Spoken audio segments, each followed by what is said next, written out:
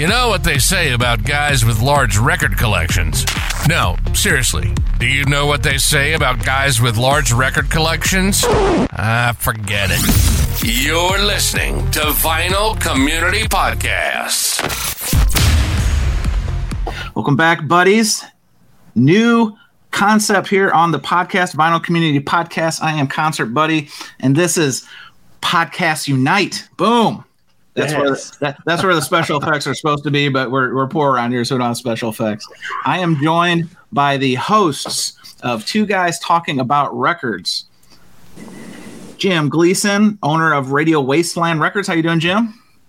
I'm doing well, sir. Thank you for having us.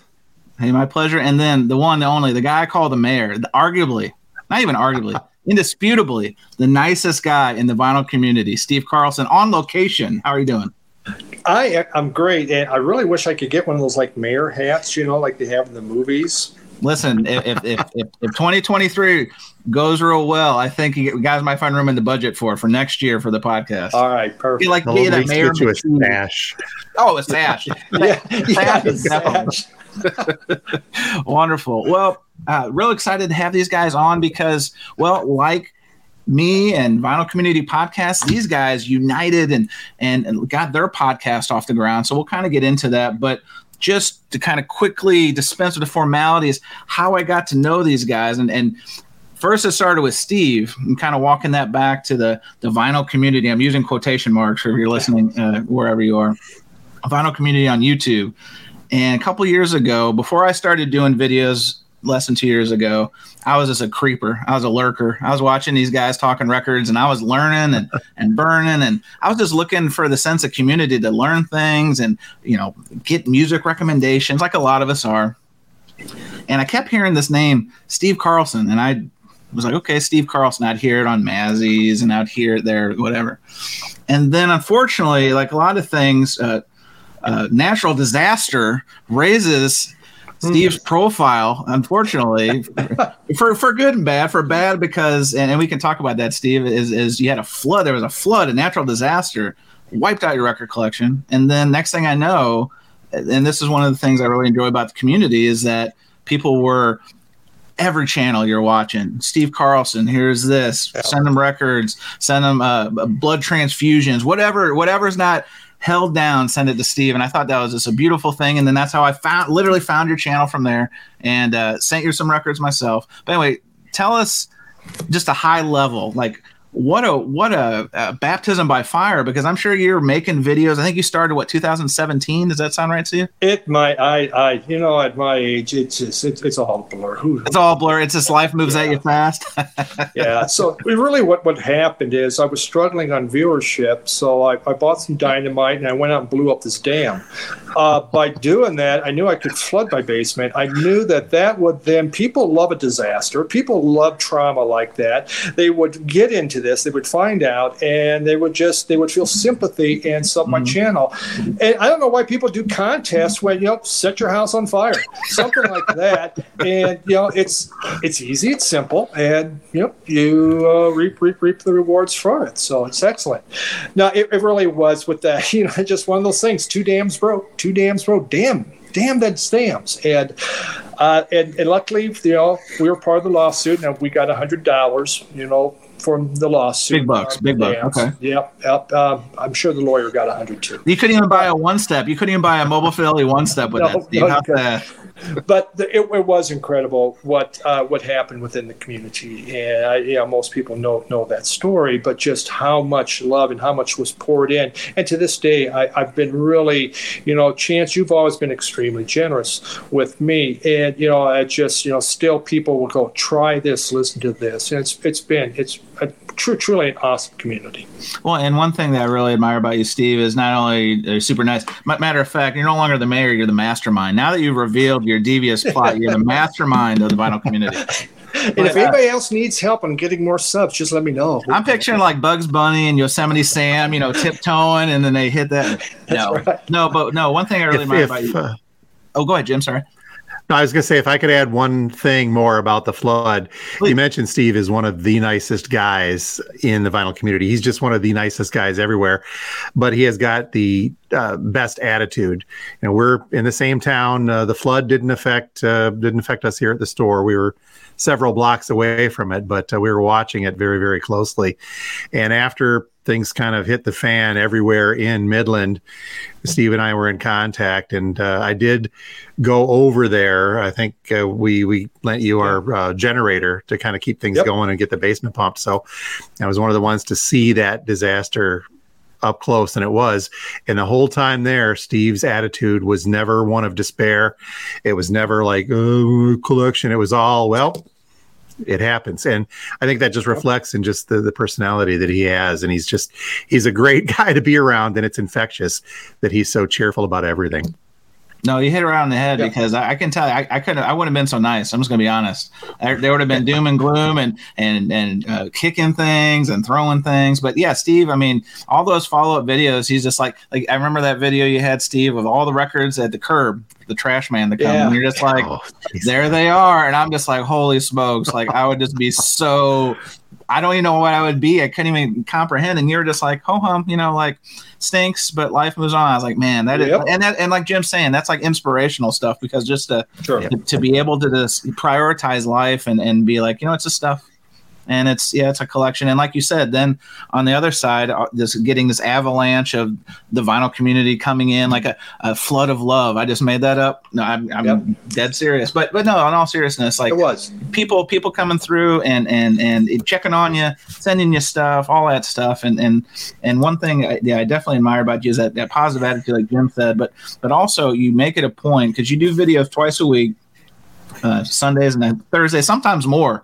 I mean, you are an in-demand YouTube celebrity, so sometimes more. But you're always quick. You're always quick to shout out channels and mention other channels that have raised their profile with me, because again, how people get on each other's radars is kind of the mystery of how this all works with YouTube. But you definitely elevate new channels that you feel are need the light shined on them. So again, like Jim said, that kind of speaks to like the kind of guy you are in the community, and it's no surprise that the troops rallied to call into action to send you records that maybe some you wanted, maybe some you didn't, but more importantly, where do your records live now? I never got to ask you that. Clearly, hopefully not still in the basement. Hopefully you've elevated them.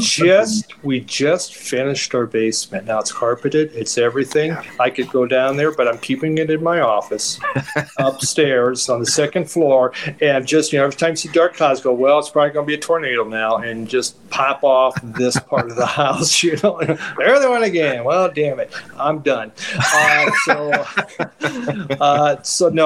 But it really, what it did is it's made me, instead of having this massive, because there's about 12,000 albums and CDs. I mean, I've been collecting for years and years, and now, I've narrowed it down to, between 3,000 and 4,000 is where I'm going to keep it at. And I pull it to then bring it into Jim, who's already watched me do videos about it, and go, well, I know this album sucks. He didn't like it. But it's, to kind of cure it and keep it manageable. And you get to an age in life where, I can't listen to all that anyway. So makes sense. Yeah. Well, so that's a great segue, Steve. Like, how you guys got together? Because Jim, tell us a little bit about your shop. It's in Midland, Michigan. I think I picked up on that. How long have you been operating? Because it's a bold move to run a business, let alone and especially in the quote unquote vinyl resurgence. It's a very competitive space with online and these giant YouTube channels coming in and marking their territory. So. Tell us a little about the Radio Wasteland story, and then how you guys. I'm assuming Steve's a customer. I'm assuming no restraining order. Started that way. Yep. Okay. Yeah. Tell me about it. Not yet. Well, in 2016, late 2016, I'm in my 50s and having a little bit of a altering life change between jobs and wondering what the heck I was going to do next. Coming out of higher education, I had a big history in broadcasting as well, radio, television, going all the way back to the 1980s, back when we had to carry bigger equipment than this stuff here. But at the time, I was wondering what was going to happen, what I was going to do. I'd always been a record collector. And and I'd started selling off a little bit of my collection here and there. And my family said, why don't you just open up a record store? And I was like, yeah, right. Now, come on. I've never been a business owner in my life. I'd either been in broadcasting or higher ed and, production. That was it. And I said, well, maybe we could do this. My wife's the brains of this. She's did some research, and within the span of, it feels like it was a whirlwind, but really over the course of about 2 months, we put our heads together, came up with a business plan, started just hitting the pavement, trying to figure out what we had to do, looking for a place to go. And roughly about a week or so before Christmas in 2016, we settled on a location. We had the framework ready to go with this, and we launched and opened our doors on Friday the 13th of 2017. And again, kind of coming at this from a record collector standpoint, I always knew what I liked in record stores. I've been going to them all my life, and I thought, this works, this doesn't. And you hear a lot of record collectors say, if I ever have a record store, I'm going to do it this way. I was lucky enough to be able to do that. And we have taken off and grown considerably since those early days in early 17 to the point now where, we've got the active YouTube channel, very active Facebook page, not much on the other socials because I'm older, but I keep my toes in there. But we've got a fantastic clientele here in the Midland area. Now, we were also really lucky in the fact that Midland used to have a record store. Steve, I don't know if you remember the turntable, go back that far on that one. No, I don't go back. But they had closed, I think, somewhere in the late 90s or early 2000s. And so we live in an area in mid-Michigan that's used to be referred to as the Tri-Cities. They call it something else now. It's Midland, Bay City, and Saginaw. It's the three cities all within probably about a half an hour of each other. Saginaw has had a record store there since the 1970s, very established and institutionalized there. Bay City's got a great one in the Electric Kish that's been there for a while as well. Midland did not have one. So that was another thing that worked in our favor in opening this up, is that we had that little niche corner here to open up a real working record store that carried both used and new. And we've just been running with it ever since. And true, that's, you mentioned earlier, that's where I met Steve. He sauntered in. I don't remember if it was in our old space, Steve, or if in a smaller space next door. Okay. Yes. Okay. And he's like tripled now your space, haven't you? Yep. Yep. And I do remember the first record Steve picked up from us as well. Uh-oh. Wow. You remember this? What was it? Spaceman 3. It was a Spaceman 3 that came out of my personal collection. Yeah. I had to sacrifice a little bit more of my personal collection. Well, Jim, I'm glad you brought that up. The early days of the store. I was going to say, because, you hear the stories and you read my mind. It's scary. Like, you guys are like, we're on this wavelength. But a lot of record store owners, very similar story. To start the store, they have to use a lot of their own collection. How much of your own collection did you have to put out to get those bins filled and then start the churn? Not as much as I was fearing I would have had to do. Maybe a couple hundred here or there, but there was the stuff that I did part with at the start were some big ones. And I'm on the quest now, like with Steve, but at a different angle. That's, well, if I find these ever again, I'm going to get it and I'm going to keep it. And I have been adding a few things back into the collection, and upgrading a little bit here and there, but not as much. I had picked up in the ramp up to the store. We went out and found a couple of smaller collections. The name Radio Wasteland actually is my old radio show's name. Oh. And so I carried that forward. It's a play on words going all the way back to Newton Minow calling television a vast wasteland in the 1960s, and the whole convoluted story going into the name behind that. But the oddity is that one of the first big collections I picked up was from an acquaintance at a radio station who had you're going to laugh at this, Steve. They had some water damage, and the room where they stored all of their old records was getting flooded, and they had to pick everything up and move it. And the GM said, just get rid of them. And I just happened to see the post and saying, who wants these? Come get them. And I called them up within 10 minutes. And that afternoon, I had about 3,000 or 4,000 records from a radio station. Wow. That helped foster our step forward into this. There was nothing huge in there, but it was a lot of great common stuff to help get us going. Sure. Yeah. Is it safe to say that the lifeblood of your shop and any indie stuff is that used? Because obviously we hear all the time about new vinyl prices going up, margins are tight, all that kind of stuff. And there's only so much control you can have over that in terms of raising MSRP and promotions and so forth. But is used really the bread and butter for your shop? It's about half and half, believe it or not. The used market is big, and we make a better margin on that. But we actually earn more in sales in new vinyl, and that's just because it is a lot more expensive. But we do our best to kind of curate that and keep a good balance of new stuff coming in. It's, I wish I could have more new stock, but it's just not feasible space-wise or money-wise. But the used definitely does that because it helps us give a variety of stuff to people. I get high schoolers that come in that, they're on a really tight budget. They can't spend $30, $40, $50 on a new piece of vinyl, but they can drop $2 or $3 or they hit our dollar bin and they go nuts in there and they love it. So we try to bring that even mix of, yes, we've got a lot of new stuff, but the used stuff we go through more of simply because. But it's always tough, and I tell this to a lot of people too, is they don't make new old stuff. So you got to find it where you can find it.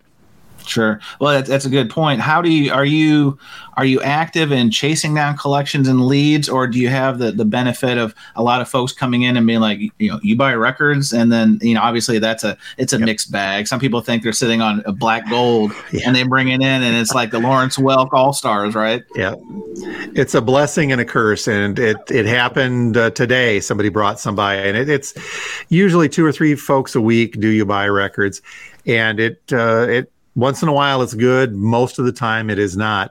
So again, it's that balance I talk about, bringing stuff in to the store. Is it's got to be stuff that moves and sells, and there's a lot today. And Steve, I'll share the story. We're going to talk about it on our podcast later. Today's batch was a roll up, and I didn't even bring them in. I went out to look at them in the car. The guy said they're all in great shape. They went through a fire, but they're still okay. They're still pretty good. And I'm like, oh, jeez. So I went out there, and there were numerous Reader's Digest box sets, so you can tell where this collection was going. Sure. They were all singed and or covered with ash. And I'm like, I can't do anything with this. I really wish I could help you. But even in excellent condition, they would sit in my dollar room for a year. So, but I do like it. As far as actively seeking it out, I attempt to buy one major collection a year, and by major collection I'm talking in the 3,000 to 7,000 or 8,000 size margin. Okay. And I've been pretty lucky in finding those. Most of the other stuff comes into the store on a weekly basis, some of it good, some of it bad. But over the past 2 or 3 years, and Steve will attest to this, we've gotten very lucky in finding some primo stuff in larger collections. I wish I could do more of that, but we're pretty much a one-person operation. My wife has a full-time job and helps when she can, and I've got a couple of other people that help as well, but it's pretty much just me. And so on my days off, I'm doing things like laundry and mowing the lawn and taking care of the house instead of hunting for records. Makes sense. Although I did find a record collection on Tuesday, Steve. So we'll talk about that. All right. Oh, look at teasing. Look at this is a radio guy. He's full of all these teasing. Real quick, putting some of your records out to start the store. What's the record like? If somebody walked in tomorrow and you could have a wish, like, is there that like one record? Is it like the Bob Ludwig Zeppelin 2? Like it's got to be top of mind. Like the one you want back. What is that one? The one that I want back, well, there was 2 that I wanted back. One was the British version of Piper at the Gates of Dawn from Pink Floyd, and I did find that. I let go of one of those, and I shouldn't have. I had a US and a UK. I let the UK go, and I was like, oh, I wanted that back.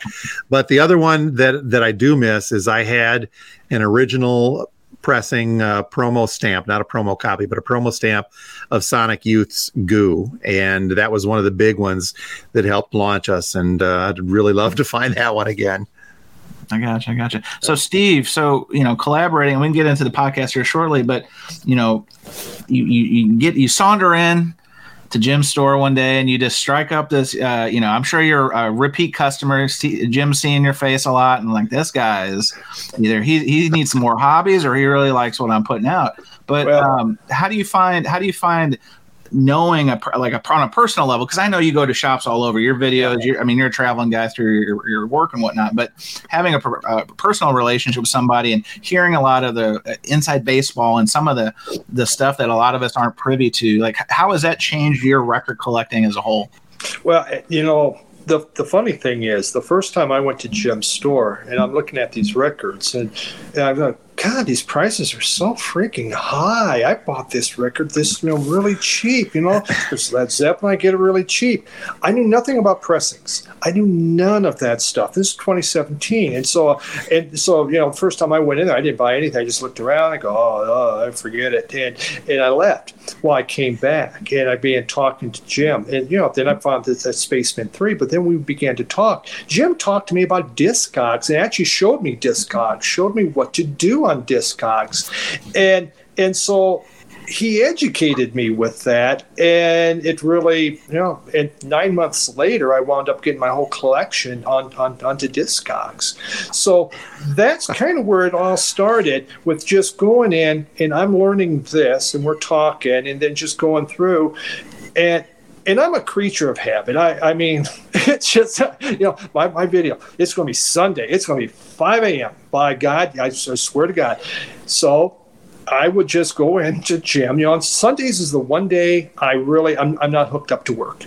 6 days a week, I'm hooked up. Okay. Sundays, I'm not. Jim opens at noon. He's one of the few record stores he was open at noon. Everyone's closed on Sundays. So for me, this was a perfect reason and a thing to go there. Didn't have to go far. And so he'd open at noon. I would have my whole afternoon. I'd go golfing or something else. And I'd just go in there and start shopping. And then we just began to talk. Awesome. And just kind of, like here's Sunday at noon. So this is still, I also, I tell people it's like Norm and Cheers. There was a stool there that I sit in, you can bet on Sunday. I know what that's like. My friend Billy Hurst has his shop, and I just go right to the stool and we just talk. It's great. But so Jim, at what point did you know you were in the presence of a YouTube celebrity like Steve Carlson? How does he slip that to you, or did you find it on your own through your own YouTube travels? No, we talked. I mean, in our Sunday conversations, Steve would mention that his YouTube channel, but again, like you said earlier, it was the outpouring of support after the flood that really helped take that off for him, or help that take off. But no, it's a fantastic thing because he'll wear the T-shirt once in a while if you can see it without Cat jumping in front of him or our T-shirt, but it's always the mentions too, and he does this for lots of other record stores and lots of other people as well. But every Sunday it's like, okay, he holds them up. Oh, there's one. There's one. He goes, found this at my local. And we talked about the big collections that I brought in, and I think one of the ones that had Steve the most worked up was this massive punk collection from a few years ago. Oh, dang. And he was just he was looking at that one as a grail finder. Yeah, and I was slobbering. Jim was nice enough to slowly put it out. Oh, yeah. Put it out because I didn't want to overwhelm you. Yeah, you don't want to overdose one of your biggest customers, I'm sure. Right? You want to. No. But we also really got to know each other. We had a mutual friend, Michigan Record Club, Bill Young. Oh, sure. And so he was he was good friends with Jim. I got to know Bill. Of course, Bill's why I got onto YouTube. I saw one of his things. So, that's really, so we had this, there'd be three of us in there. And that really, helped, kind of made it a lot of fun. Did the Michigan Record Club, now I follow it on Facebook, even though I'm not in Michigan, don't tell anybody. Yeah. But is that something that kind of just started organically, like through Bill Young, or how did that kind of come about? Jim, wasn't it through Bill Young? He started that up? It was through Bill. He had started that up as just a means of connecting with other record collectors in the Tri-City area. And then it expanded out to statewide, just a great place for people to gather, talk, show off their stuff. But it also involved the record show in Bay City, and then the one that we did several years ago as well. But as just a means to bring people together, talk about where they can go to get their record shows or record stores that they like. But basically just the camaraderie of saying, look what I got. This is cool. And having everybody else say that is cool. Good job. But yeah, Bill, that was all Bill kind of getting that going with a small clutch of admins that he brought on board, and he's missed terribly, by the way. I got to add that. Yeah. Well, let's talk about the podcast. Enough of the jibber jabber. That's what the people came for. Give the people what they want, right? That's that famous song. So the idea behind two guys talking about records. How does this birth into existence? Is it, Jim, did you wake up in a cold sweat one night and just look to the sky and say, we need to do a podcast? Or through these Sunday talks, and we can kind of get into the organic, because I believe you guys film on Sundays, right? It's still a continuation of your normal interaction. How did the podcast, where did the idea come from? Well, if I could, Steve, when we started on this one, it wasn't me. Leaning back to, I mentioned I was in higher ed, and I had actually taught classes on podcasting at its infancy. Early on, when you actually had to know a few things. Like when John Tesh was a big podcaster, like the beginning. Yes. And the drag and drop stuff nowadays makes it so much easier. But building on, Steve and his YouTube channel, we had a fledgling YouTube channel here at the store that I was using to essentially just help promote the store and sell records. And it never really took off. I tried a few different things. We tried a long format show for a while called The Record Show, where I did interviews. We had right through StreamYard, for example, we had Alice Cooper, Mark Farner, Susie Quattro on. Lots of folks that we worked with to try to get in all around the idea of promoting records and selling records. That show was really kind of a nightmare to produce weekly while I was still trying to do the stuff here at the store. So I broke that out after a while. It was about a year ago I stopped doing that and started doing smaller mini segments. We do one on Saturday about new releases, which came out of that bigger show. I had a smaller one. One of the other big collections we brought in was just this massive psych rock collection. And so I kind of began to document my discovery. I'm kind of weak on the psych rock side. So I started doing these psych rock things. And as part of that, one of them was a really rare one from the Velvet Underground. And I know Steve is a big Velvet Underground fan. And so I asked him to come in, and we did kind of a pairing on this for one of my segments about psychedelic rock, and talked about the Velvet Underground albums that Steve brought in. That kind of went from there. And one day, I don't even remember, it was obviously over 27 weeks ago, Steve, because we're coming up on that episode where I just said, you know what? Steve comes in every single Sunday. A podcast, just audio podcast, would be a heck of a lot easier than me shooting and editing video again on top of everything else I'm doing. Granted, that's what you're having some fun with that. So I approached Steve and I said, so, what would you think? We come in and we talk about records every Sunday as it is. What do you think? And I'll kind of toss to Steve at the aftermath of that question. Okay. All right. I'm here. You're here. Yeah. A podcast? I've never listened to one. Okay, let's do that.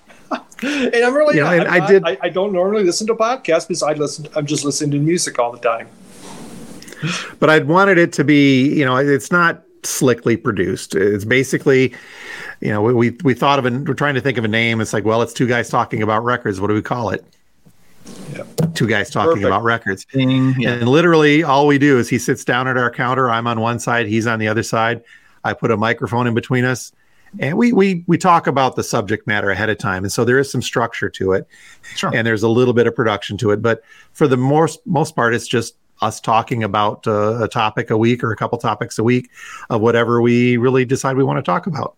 And it seems to be working. It's like what we were doing every Sunday anyway, and just come in and, I would look around a little bit and we just talk, and we'd talk about records. So it just, it worked out well. It was just, just pure fun. And it's still a blast to do. How much you talk about the idea kind of came very organically, but obviously you have to do a little research. I found this out myself about how to host a podcast and how to get distribution, all that stuff. How much, and you already said it. You got the shop and you've got obviously life stuff. You cut the grass. I can completely empathize with that. How do you find time to then curl off? Is this in the bathroom? I hate to say it. Is it bathroom time where you got to do this research about podcasts and where it goes? How did you dedicate the time to learn all that stuff and teach yourself on the fly? Well, again, I mentioned that I had taught this stuff several years ago. Okay, so, it was so you already had a running start. Yeah, that makes sense. Yeah, okay. It was kind of a refresher course for me. Aside from having to do the RSS feeds and things like that, there's easier ways to do it. But we just kind of, to streamline this, we started off with the Podbean site, which handles it for you. You pay them a few bucks a month, and from there it steps into the bigger ones like iHeart and Spotify. And Steve thinks reminds me I got to work on the Apple thing here. So, but I took the easier road rather than a lot of other independent podcasters who have to deal with a lot of their licensing and other stuff. We wanted to streamline it and keep it as easy as possible to produce based on, both my time and Steve's time. Sure. And it works. So, we take about an hour or so between talking and prepping and actually recording. And then throughout the day on Sunday, in between customers, I'll edit the small amount of edits that we need to do. And then I'll have it up by in the evening. I edit, I'm pretty good at editing, so I can knock it off fairly quickly in that respect. And this is before the store opens on Sunday? Like you guys do the principal recording? Yes. Yeah. We learned to lock the doors too. Yes. Yeah, I'm sure. Yeah. And Jim does it all. I mean, I don't know anything about it. I just come in. Actually, I do research beforehand. So, I was going to say, I've listened to the show, Steve, and either you have an encyclopedic knowledge of all things records, or there is a degree of homework that you do. Come on now. There is. No, I actually, and that's what I enjoy. I love researching. I love looking into music. Why is this? What's something fun about this? I get pure enjoyment out of that. And so, to do this, it's just, for 4 years in college, I worked in the library, for God's sake. So I was like, hey, all right, I'm going to open up a book. What? There's a computer. I can look at that too, So, yeah, good time. Makes sense. I can handle the technical side of things, but I lean on Steve for let's. He's a creative, clearly a creative. Yes. You can just tell, But it just goes. We don't know. You know what? We kind of know what we got going, but Lord knows, it just starts going.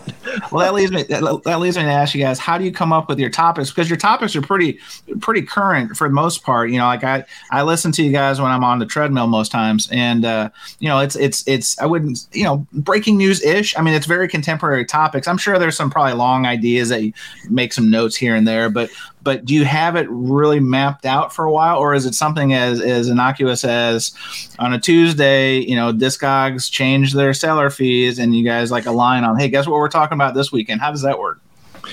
That does happen at times, but Jim and I have a spreadsheet where we have a lot of topics on there, and as we come up with a topic, we just add it on there. So we'll getting toward middle of the week, Jim will go, what do you want to talk about this week? One of us will pick what the topic's going to be. We're going to look at that. But if there is something, especially Jim's more in tune, he sees, hey, this is what's going on, or I might hear something.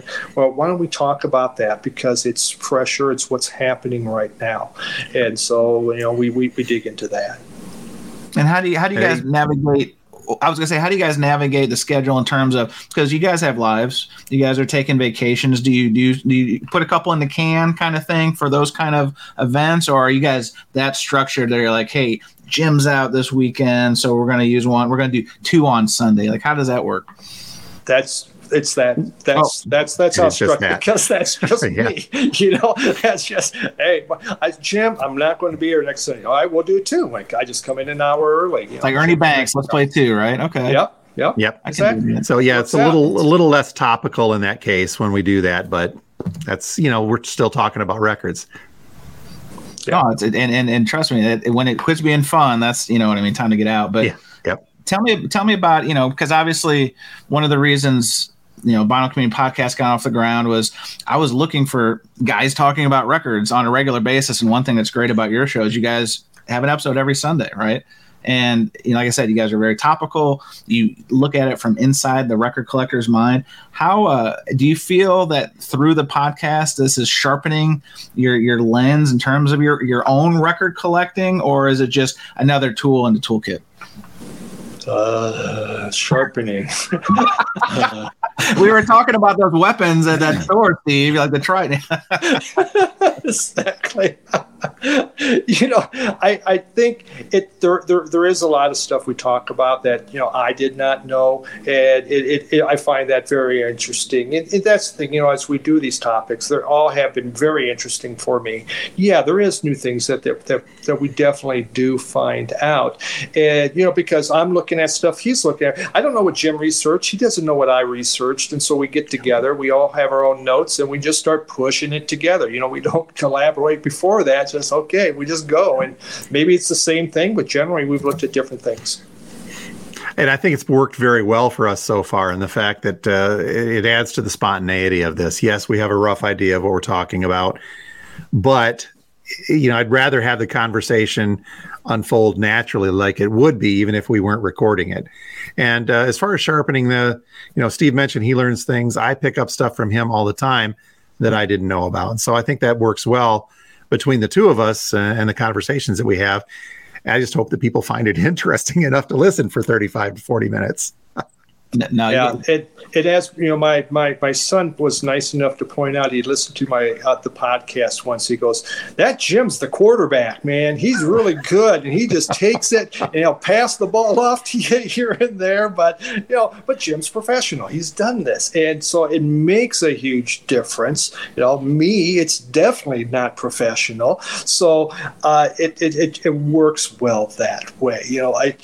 We both laugh. We have a great time with it. And I think that shows through the podcast because we actually are just pretty much laughing the whole time through. I mean, it's great fun. But, Jim is a hell of a quarterback and really keeps it on track, which is good for me. Well, that's why when you said you had a background in radio from back in the day, Jim, I'm not surprised because as somebody listening to the show, like it's clear, like if I wouldn't say you're the taskmaster, I wouldn't say anything like that, but it's clear that you have like either a gift or a background in it because you are like churning through the topics. And, Steve's like a stallion. You got to make sure that you keep him in the fencing line because he may just break through because he'll get on a topic and run. So it's very evident from somebody from the outside that you know what you're doing. And I need you to repeat that again a second time for my wife because she's the one that needs to keep me in line. Steve, she's been my producer from our television and radio days. We actually worked together at a TV station for a while. Oh, wow. She was my boss and she would keep us on track here. And even at some of the time she's working in the store on a Sunday and she's, I see her finger wags or she goes, "Wrap it up, you guys." So again, I mentioned earlier, she's the brains. Yeah, you can't say that. She's right. That's amazing. Really? Why? That's funny. So she's right. Well, kind of go about next steps for you guys. So you're on Podbean as Vinyl Community Podcast is.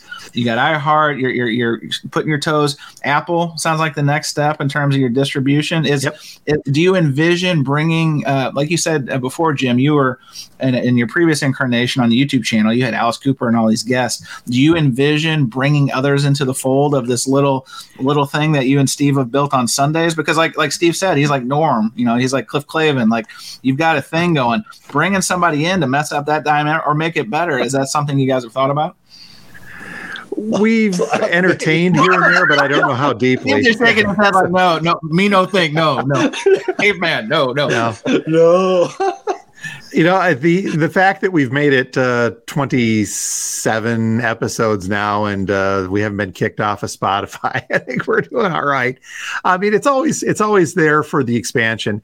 The stuff that I used to do on YouTube and bringing in these other guests and when you get to folks like Cooper, it's a hoop and a half to jump through to get these people lined up and then try to get a schedule that works. So if we were to do something like that, it would definitely have to, I think, it would take the podcast to another level. Yes, that's a given, but I don't know as if either of us have the time right at the moment to devote to making something like that happen. And and that kind of pulls from our spontaneity. I mean, it really is. It does. Yeah. I mean, it just it's our Sunday routine. We just sit and talk, and just we have a specific subject instead of going all over the place. And pure fun. Nice. Well, to put a bow on I do have Alice Cooper's email still, though. Okay. No.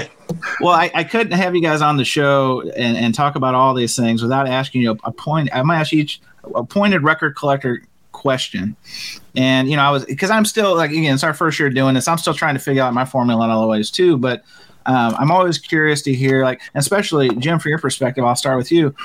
What do you think is the biggest challenge, at least now, for the hobby, in the sense that is it the rising costs? Is it is it used drying up? From your point of view, what do you see on the horizon as a challenge for the hobby for the back half of the year?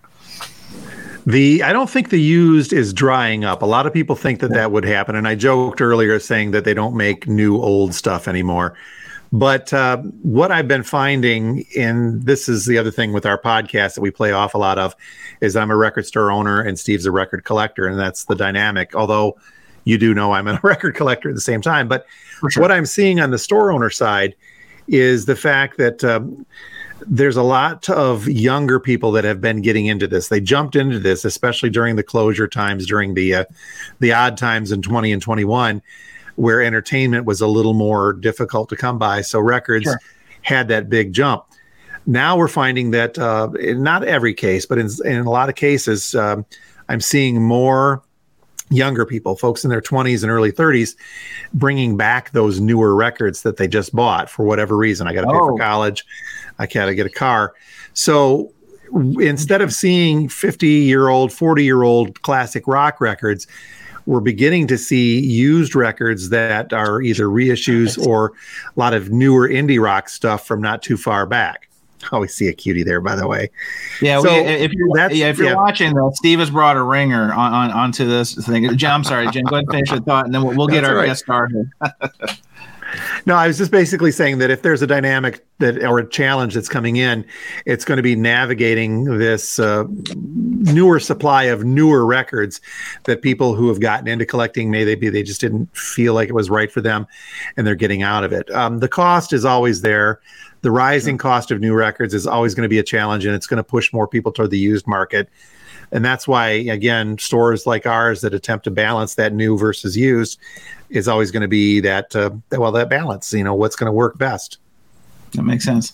And Steve, guest starring your grandson, you want to do an introduction? Yeah, first off, what gets a video better is kittens, dogs, and babies. That always ups themselves. So this is going to go viral. This is a viral sensation. Yes. We just this is my 8-month year. We just turned 8 months, Aiden. So and he has puke on him. So delightful. Well, Steve, we'll end it with this. As a record collector yourself, what have you noticed that's changed the most this past year? And is it, like we were talking about, is it the cost? Like, is it on the horizon? Like, how do you think anything you're seeing that may change the way you collect? Obviously, you talked about the flood and collecting with more purpose and intentionality of what you actually bring in. Is any of that changing? Because obviously there's so much jazz. There's all these things, all these UHQRs. There's all these acronyms and all this stuff flying at you. How is your POV changed, and what do you see on the horizon for the back half of the year as a record? One has really changed with that chance. Especially, I was into the UHQRs. I was into, trying to get all these tone poets and stuff like that. I've totally backed off. I look and I wait for them to go on clearance, quite honestly. Smart. Yeah. And, you can watch Amazon and, tone poets just start dropping in prices eventually. And that's the only way. I just can't justify putting that out when I can come to Jim and, he'll have an OG, and maybe that OG is going to be more expensive, but it means so much more. It's so much cooler. And so I'm more apt to go that route. So I've just totally kind of, I'm still in the hunt for new music. I love new music. I'm looking for something new and exciting. African music I'm always out there going for.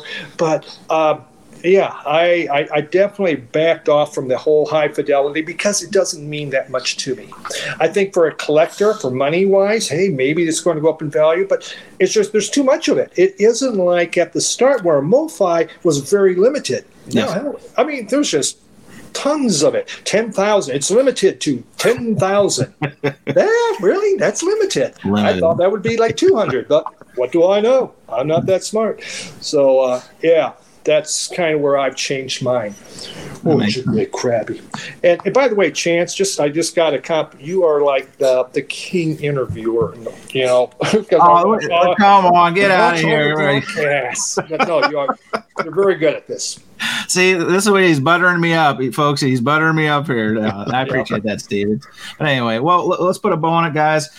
It's been we've been trying to put this together for a few months here, so I'm glad we were finally able to lock up some time. And even when Steve on his channel was talking about starting a podcast with you, Jim, I went to your channel. And I was like, oh, I've seen your videos in passing about the store and stuff, and got to know you. And then obviously listening to the show, it's nice to have those options out there. You would think like this is a very competitive space, but at the end of the day, like I said, I was simply looking for people talking about records on a regular basis. There's a lot of record podcasts out there, once a month, once a quarter, whatever, but you guys do it every week, just like we try to do on Vinyl Community Podcast. And that's, I think, the more the merrier when it comes to that. So anyway, word salad. Aiden's ready to eat. I don't blame him. I am too.